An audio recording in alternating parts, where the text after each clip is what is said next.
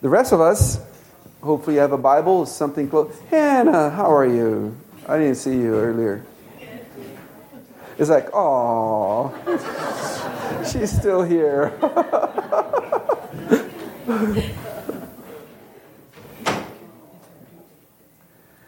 We're going to be looking at Ephesians 4, 11 through 16. And I'll flash the title here, and you're going to go not, ah, but you're going to go, ah. Because it may not be the thing that you might be, oh man, on Wednesday night, I'm tired. You're going to talk about ecclesiastical government. I've been doing a lot of work for the Synod. I'm heading a committee that's looking at removing a historically important, theologically poorly constructed, psychologically loved part of our Constitution. So we're navigating a lot of perils. No, we don't want any churches to leave the denomination over the elimination of these 3 paragraphs. It's called the Declaratory Statement.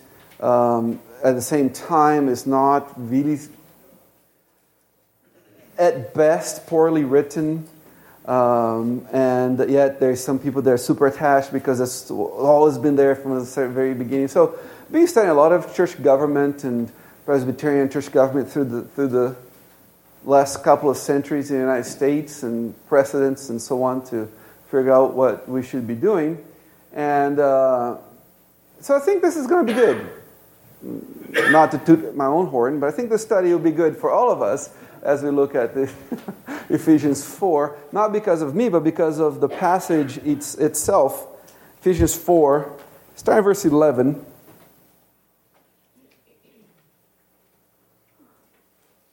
Reading down to verse 16. And he himself gave some to be apostles, some prophets, some evangelists, and some pastors and teachers, for the equipping of the saints, for the work of ministry, for the edifying of the body of Christ, till we all come to the unity of the faith and of the knowledge of the Son of God, to a perfect man, to the measure of the stature of the fullness of Christ, that we should no longer be children tossed to and fro and carried about with every wind of doctrine, by the trickery of man, in the cunning craftiness of deceitful plotting, but speaking the truth in love, may grow up in all things into Him who is the head, Christ, from whom the whole body, joined and knit together by what every joint supplies, according to the effective working by which every part does its share, causes growth of the body for the edifying of itself in love. Now, the word government tends to carry a negative connotation, especially depending on who is in power and what is going on in the country, in the state, and locally. We generally think of government as a necessary evil, something that we have to live with, but we're not super excited about. And sometimes these thoughts extend to the way that we think about the government of the church. Yet, God's Word tells us that the government of the church is a gracious gift from God, from the very hand of Christ, to us.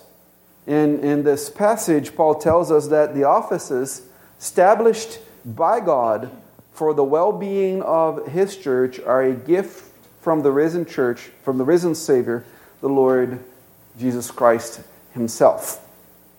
You can see that in verses 11 through 16, and we're going to develop that there. But as we look at verses 11 and 16, you can notice this is not rocket science, but they're in the middle of the chapter, right? So you have stuff that went before, stuff that follows it, and it's good for us to take a look at how we got to verse 11. So the brief overview of Paul's argument in chapter 4 that led him to say, here, these things, these offices are a gift, gracious gift from the Lord Jesus Christ. The chapter starts in verse 1 with Paul saying that as Christians, we have been called by Jesus to follow Him, and we must walk, that is, live according to the call that he has placed in our lives. A call that refers back to chapter 1 that says we've been called by the Holy Spirit to follow the Lord Jesus Christ. And then verses 2 through 6, and he repeats that in verse 15, he tells us that we are to live out our calling in Jesus Christ in humility, in love, and unity, because we have one God and one head, the Lord Jesus Christ. And then he shifts that to talk about the risen Savior, the ascending Savior, the one who gives gifts. In verses 7 through 10, he says that in the unity of the body, there is a diversity of gifts given to each by Christ to be used for his glory and the good of his church. So we're not called to be all the same.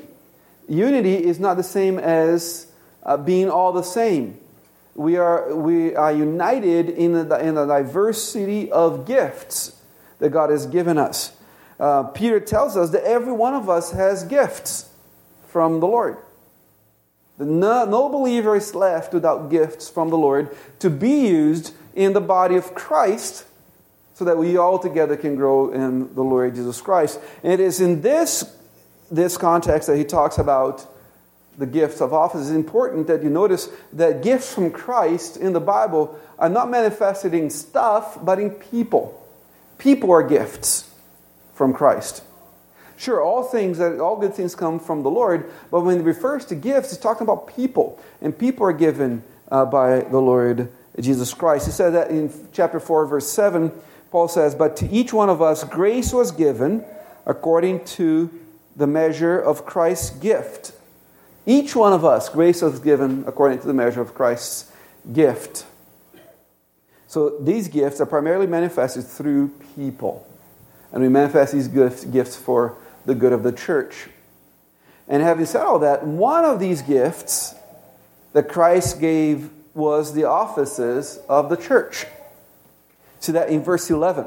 "And he himself gave some to be apostles, some prophets, some evangelists, and some pastors and teachers." First thing I want you to notice in verse 11 is that Paul puts the emphasis on the fact that the apostles, the prophets, the evangelists, and the pastors and teachers are a direct gift from Christ. They're a gift to the church. If you look there in verse 11, there's the word himself. That word is unnecessary. In Greek grammar, that needed to be there. You don't need to have a subject for us to know what the verb is talking about. And yet, Paul inserts that subject as an extraordinary word to say, so that we can be focused on the fact that it was Jesus himself, he himself gave. It wasn't through the mediation of somebody else. Jesus himself gives to the church, gave to the church the office of the pastor, teacher, the apostle, the prophet. And that's important for us to think about that Christ himself instituted the offices in the church. And let me hasten, though, to say that this does not mean that every pastor or every elder is a gift from God. As a matter of fact, some of them seem to be a gift from the other side, not from God. But the office of the pastor, the office of the elder, the office of the apostle, the office of the prophet, the office of the evangelist, as listed here in verse 11, are gifts from Christ to his church and are therefore good. And that's important because there are some groups that think there should be no offices in the church. That there should be just a bunch of people together and not have any differentiation, no offices of any sort in the church. First, that doesn't work. Secondly, is to deny that Christ is good. That the gifts that Christ has given to his church are good. Now, what's the question that comes to mind? What's the question that comes to my mind? If Christ gave them to the church, where are the apostles? Where are the prophets? Where are the evangelists? Well, Christ gave these offices to his church so that each one could fulfill its function in the life of the church.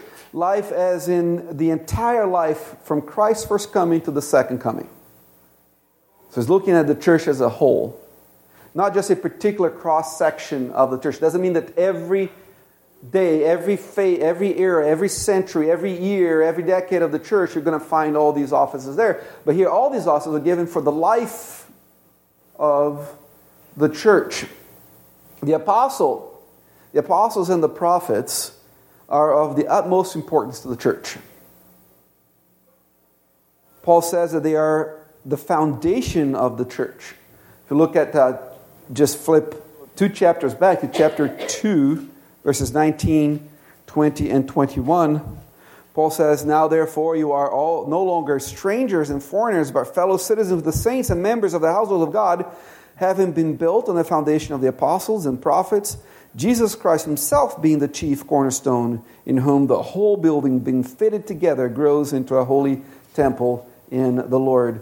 The foundation being built and being eternally strong, there remains no need for more foundational material. Are you with me? Prophets, apostles, and these are New Testament prophets, I think, because of the order, apostles, prophets. They are the foundation. The foundation is being laid, Paul says. Now the building's being built.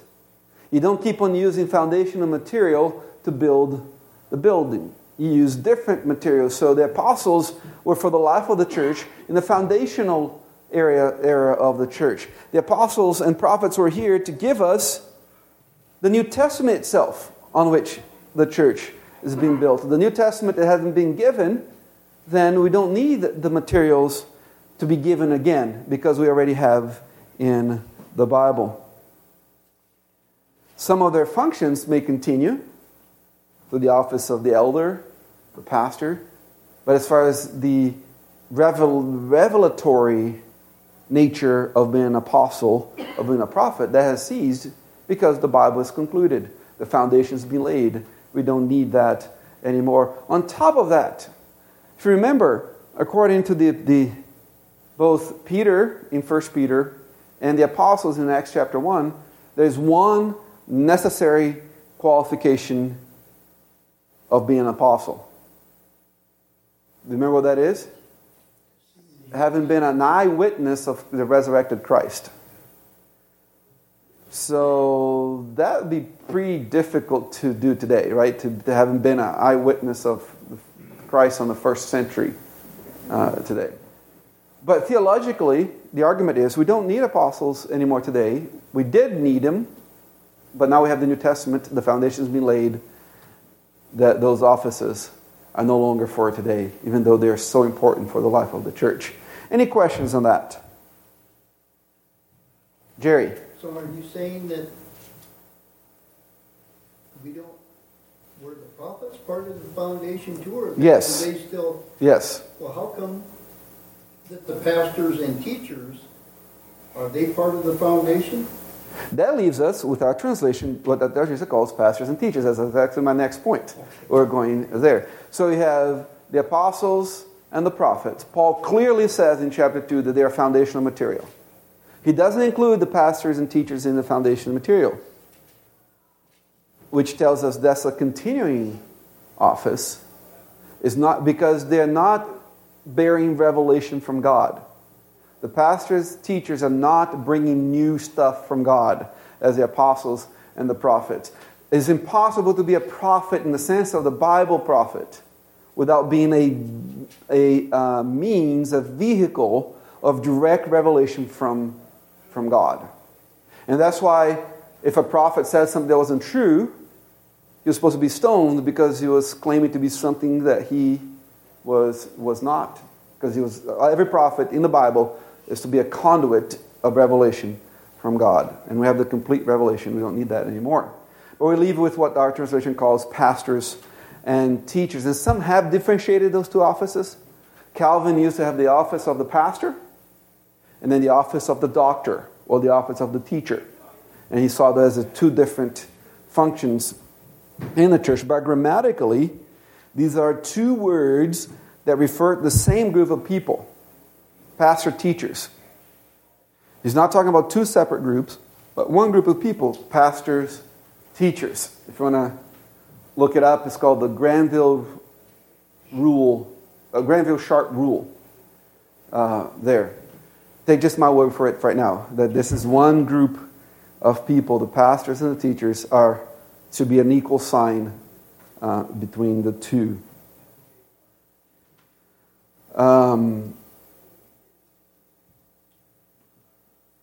I skipped. Nobody. Exactly. Nobody noticed that I skipped. I took my eyes off and I couldn't, with my trifocals or whatever it is, I couldn't see the evangelist. It seems like as the New Testament went on, the office of the evangelist conflated with the office of the pastor or the elder. Because when Paul talks to Timothy, he says, "You be watchful in all things, endure afflictions, do the work of an evangelist, fulfill your ministry." It was no longer an office by itself, but now a component of the office of the elder, the pastor, as we see him talking to Timothy. Now, I don't think it would be wrong if we're going to ordain somebody to go do church planting, that we call him an evangelist. Or we ordain somebody to go to the mission field, that we call him an evangelist. But the office itself is being now merged with the office of the elder, the pastor here. Now, I want us to think about the word pastor more broadly than we are used to. Now, we tend to think of this word, the word pastor, as describing the guy who is paid to work at the church, the guy that went to seminary, the guy that wears a suit on Sunday and preaches on most Sundays. And that's okay. That's one way to use the word. But the New Testament uses this word to describe one function of all elders.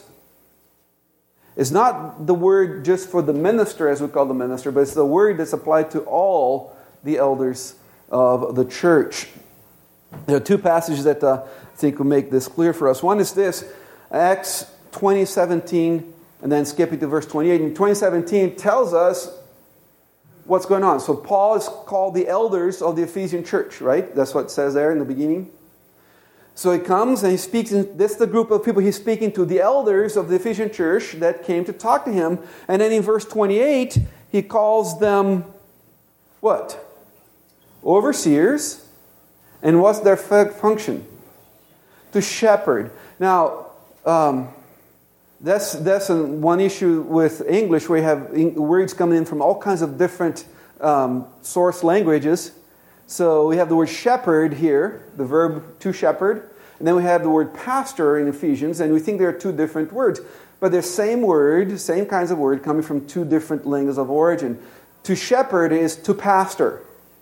And so all the elders of the church in Ephesus are to pastor the church, are to shepherd the church.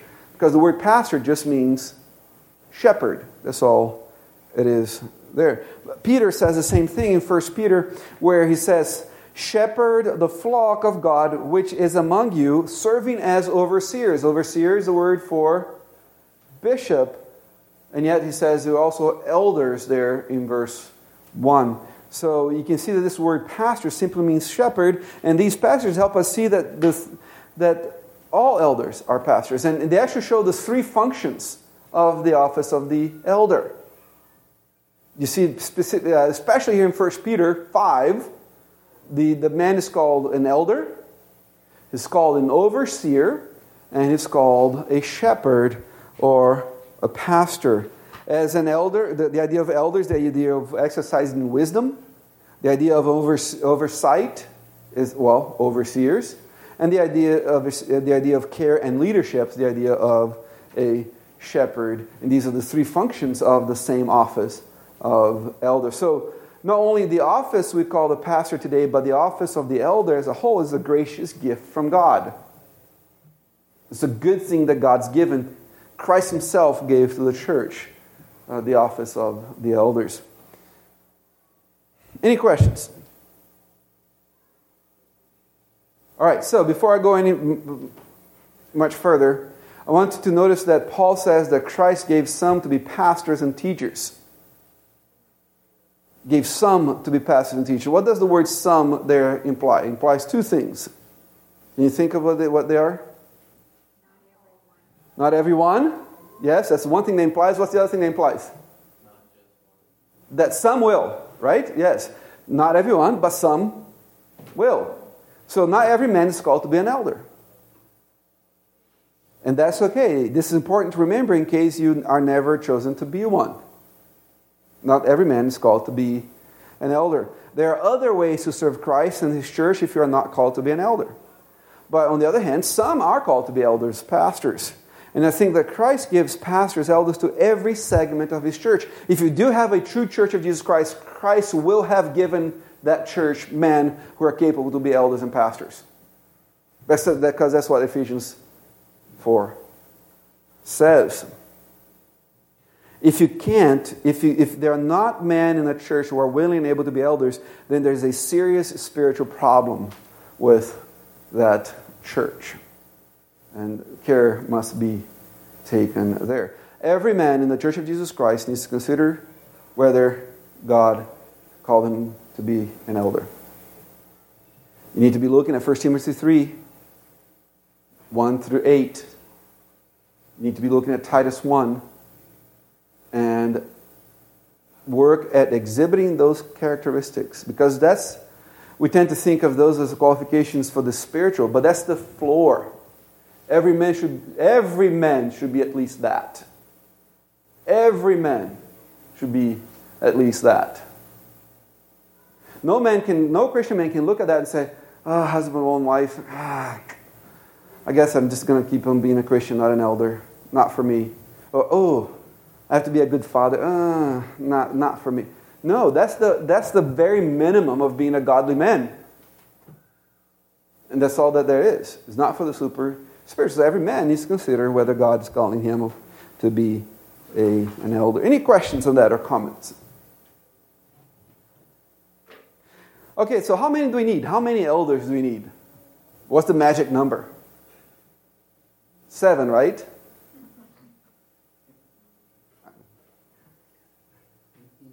Huh? Enough? Yeah. Whatever enough is, right? Yes.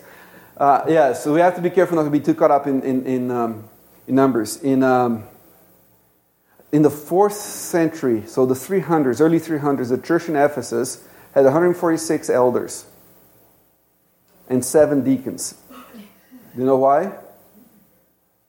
Because in Acts chapter 6, they ordained only 7 deacons, so there must be the magic number for every church anywhere.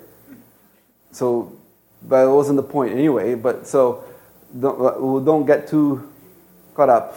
For me, the magic number is the more the merrier. Because if a man is qualified to be an elder, it means that Christ has given that man as a gift to that church. Does that make sense? So it means that Christ is graciously blessing us with that man. Same with deacons. But the scriptures don't give us a set number. But they do say that each local church should have a plurality of elders to govern its affairs. That's clear. More than one. That's what is the design. So if you have less than one, you can have less than one. You could, but if you have less than 2, in our tradition, it means that church is imperfectly formed. It's an imperfectly formed church because you have less than what God has established in His revealed will for the government of the church. Just as an example, in Acts 20:17, He calls for the elders of the church. See that? One church, but they had elders, plural, there.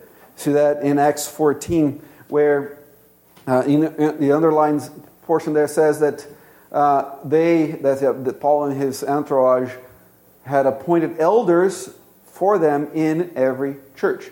Elders, plural, in every single church. So you can see a multiple elders in each church. Titus, Paul says that to Titus as well, that elders were appointed they are to appoint elders in every city. In 1 Timothy 5, let the elders who rule well, talking to a particular church, let the elders of this church rule well, be counted worthy of double honor, especially those who labor in the word and doctrine, for the scripture says, you shall not muzzle an ox while it treads out the grain, and the laborer is worthy of his wages. So, multiplicity, more than one, is what God has designed for His church, and each one of the office itself is a gift from God. Any questions? All right, one last thing from this last passage. This passage is important for several reasons. I'm going to give you two. One is bonus, the other one is for the lesson. You see it says, "You shall not muzzle an ox while it treads out the grain." See that? So that's a quote from the Old Testament, from the Torah. Okay? And then you say, "And the laborer is worthy of his wages." You know what that's from? It's the Gospel of Luke. And what does Paul call both? Scripture. So Paul himself thought the Gospel of Luke was part of the Bible.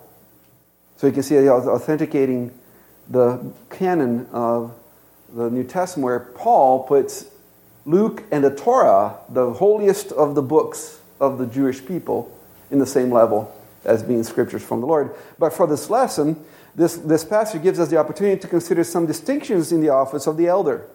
There's only one office of the elder, but there's some distinctions in the office. The Bible teaches that there are two perpetual offices in the church. They are the elders and deacons. Yes, these are the perpetual offices in the church. But this passage indicates that within the office of the elder, there is at least one distinction. There are elders who rule well. You see that there? And then there are elders who rule well and labor in word and doctrine. That word "specially" is very important. Specially indicates having a group and then removing some from that group. Or highlighting some from that group. Still the same group, but these ones are highlighted over here. So the second one, the one, especially those who labor in word and doctrine, is what we call pastors today. But they're from the same bucket of being elders. When he's laboring in the word and doctrine, he's exercising a different function at that time. And because this elder or elders labor in word and doctrine in a way that the other elders don't, he also is the one who performs the sacraments, because the sacraments are the visible words of God. And the sacraments of preaching are so connected that one that does the one should also do the other. And notice that he labors in the word. And that means his primary occupation is in the word and doctrine. And that's why Paul says that the labor is worthy of his wages. That's why he's laboring in. That's his primary occupation. He's worthy of his wages. And this is how he must serve the congregation best. The one appointed to be the preacher that's how he serves. That's the best way for him to show his love for the congregation, is by laboring in the word and in doctrine. Any questions? Okay, last thing. We'll finish here. Why did Christ give these offices to the church?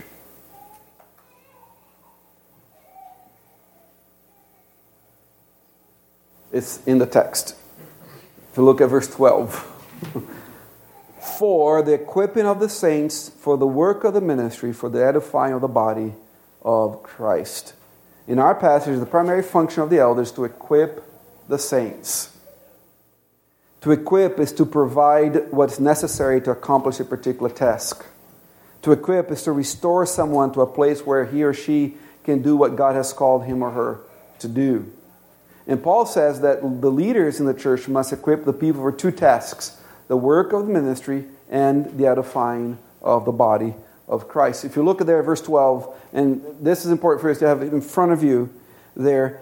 You see the first "for" is in the very beginning of the verse. For the equipping.